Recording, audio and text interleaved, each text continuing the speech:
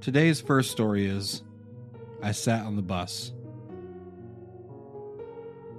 I sat on the bus on my way to school, listening to music and paying little to no attention to the other students.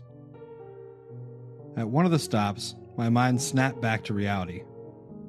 I looked towards the small house, Tommy's house, I thought. A hand slipped through the drapes of the window and waved the bus driver to move on. He's sick, I thought, paying no amount of attention to the situation. The day flew by. I watched the local news channel after school, and what I heard paralyzed me. Tommy's entire family was murdered that day by an unknown suspect. After hearing this news, I moved back up to my room and quietly fell asleep. The next day, I sat on the bus. We drove past Tommy's house, and the bus driver, unaware of Tommy's family's fate, stopped at his house. As I was about to get up and explain to her what had happened, something caught my eye. A pale hand slipped through the drapes of the window and waved the bus driver to move on. I sat on the bus, terrified. Our next story is called Seaweed. My grandmother grew up in the slums of Prohibition-era Chicago. Her family lived in a small house near the harbor, and one of her earliest memories was of a particularly hot summer when, seeking respite from the heat, she and her sister discovered a seldom-used section of boardwalk near an abandoned warehouse. Every night, for several weeks, the two girls would make their way down to the docks and sit together on the edge of the pier as the sun went down. My grandmother vividly, and for a time fondly, recalled the feel of the seaweed between her toes as she and her sister dangled their feet into the murky water. It wasn't until years later that she returned to the pier and found the warehouse had been demolished. Curious, she made an inquiry with the Department of Planning and Development. Apparently, the warehouse had been owned for a time by the mob, who was using it as a base of operations for a local prostitution racket. It had only been uncovered when an associate began disposing of rival hookers by fitting them with concrete shoes and dumping them into the harbor.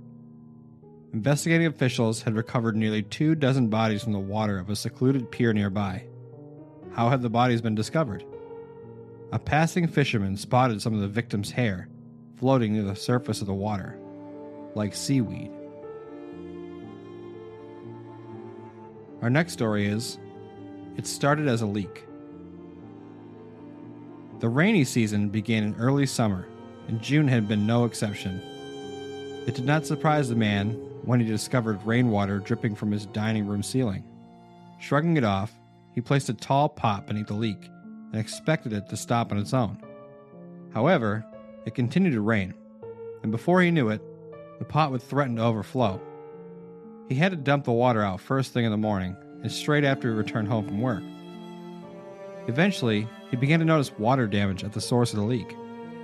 The white ceiling had discolored, turning a dull shade of brown. He checked the weather and realized that it would continue raining sporadically over the next 10 days. The man was worried about the ceiling mildewing and becoming an expensive repair, so he called a local handyman. Unfortunately, the man could not sign to have the repairs done, only his landlord could. It was a frustrating policy. The man called his landlord, but could not reach him. He left them a few voicemails, detailing how the damage was becoming progressively worse. The man was clueless as to why his landlord would not return his calls. They usually kept in touch, speaking at least twice a month. Finally, he reasoned that he would not be held accountable for any damages sustained. One night, the man was startled awake by a massive thump. He quickly turned on his bedside lamp, and just vaguely, he could see an overturned table in a large shape laying across it. He sprinted out of his apartment and called the police, gagging at the smell. The man sat in the police station with a blanket wrapped around his shoulder and a coffee mug resting in his hands. He did know one thing. There had been a dead body in his ceiling, and the water had saturated so badly that it caved under the weight. So far, the body was unidentifiable due to the rainwater and was being autopsied. While the man waited, he called his landlord and finally reached him. Panicking as he explained the situation, His landlord was just as alarmed, and the man pleaded for him to come to the station while he made a statement.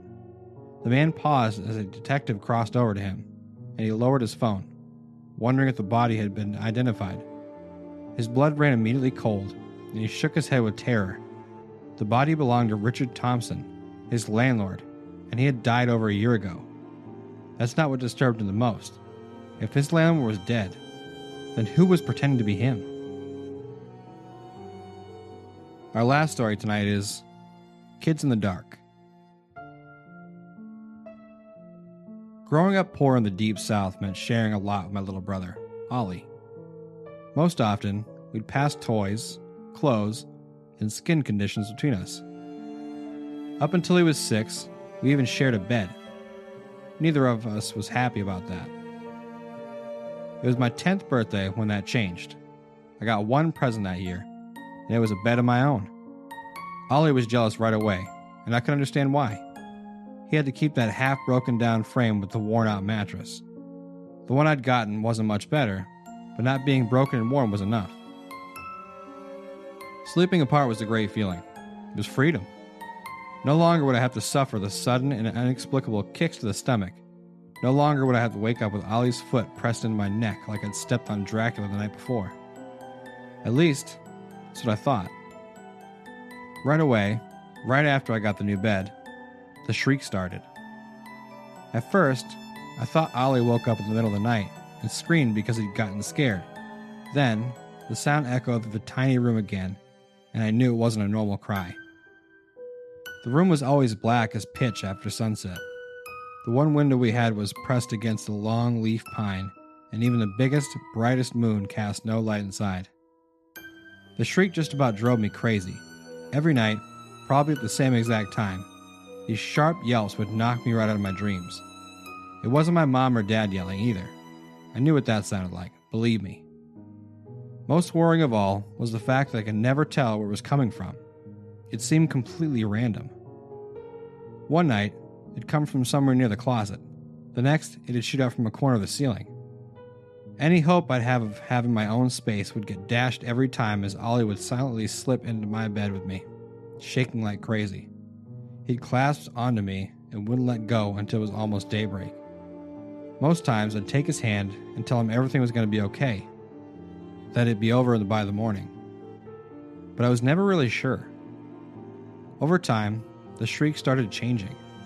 At first, it was only small degrees, but eventually, it took on the primal hooting sound of a primate calling out its fierce warning. I had to clasp pillows to my ears just to keep from going deaf. Mom and Dad never believed me or Ollie, basically because the thing, whatever it was, refused to make a peep when they were in the room. Apparently they couldn't even hear it through the walls, even though it was damn sure loud enough. The shriek just got worse and worse until I felt like I couldn't take it anymore. Me and Ollie were really doing bad in school, and we just had no energy at all. I could sleep more deeply with my head propped up and eyes open in the middle of class than in my own room at night. Then, thankfully, we moved out of the house, nearly a year later. I had contemplated all sorts of things, even a child's clumsy concept of suicide to get away from the horrific nightly noise. There was no problem in the next house. It was a nice, white cookie-cutter home on a dead-end street, and I welcomed the normalcy. What's more, when we moved in, there was a bunk bed waiting for me and Ollie. No more broken bed, no more second bed I ended up having to share anyway. The only problem was deciding who to get the top bunk. I told Ollie I deserved it, after all. I had gotten a new bed way back, and he ruined it by climbing it every night. What? He shook his head. I never did that. I had always wondered why the noise stopped the second I was sharing my bed. Now I had the answer.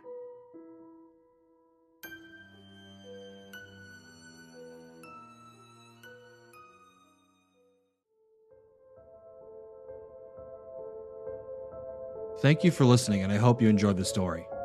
Big thank you to the author for creating such an interesting and genuinely creepy experience. If you enjoyed the video, please subscribe or follow for more videos just like this one. If you'd like to support the channel, you can check out my Patreon link in the description below and know that I genuinely appreciate it. Follow me over on Twitter at podcast_fear or Facebook at Fear the Podcast. Thank you again for listening to the story, and until next time, always remember to face your fears.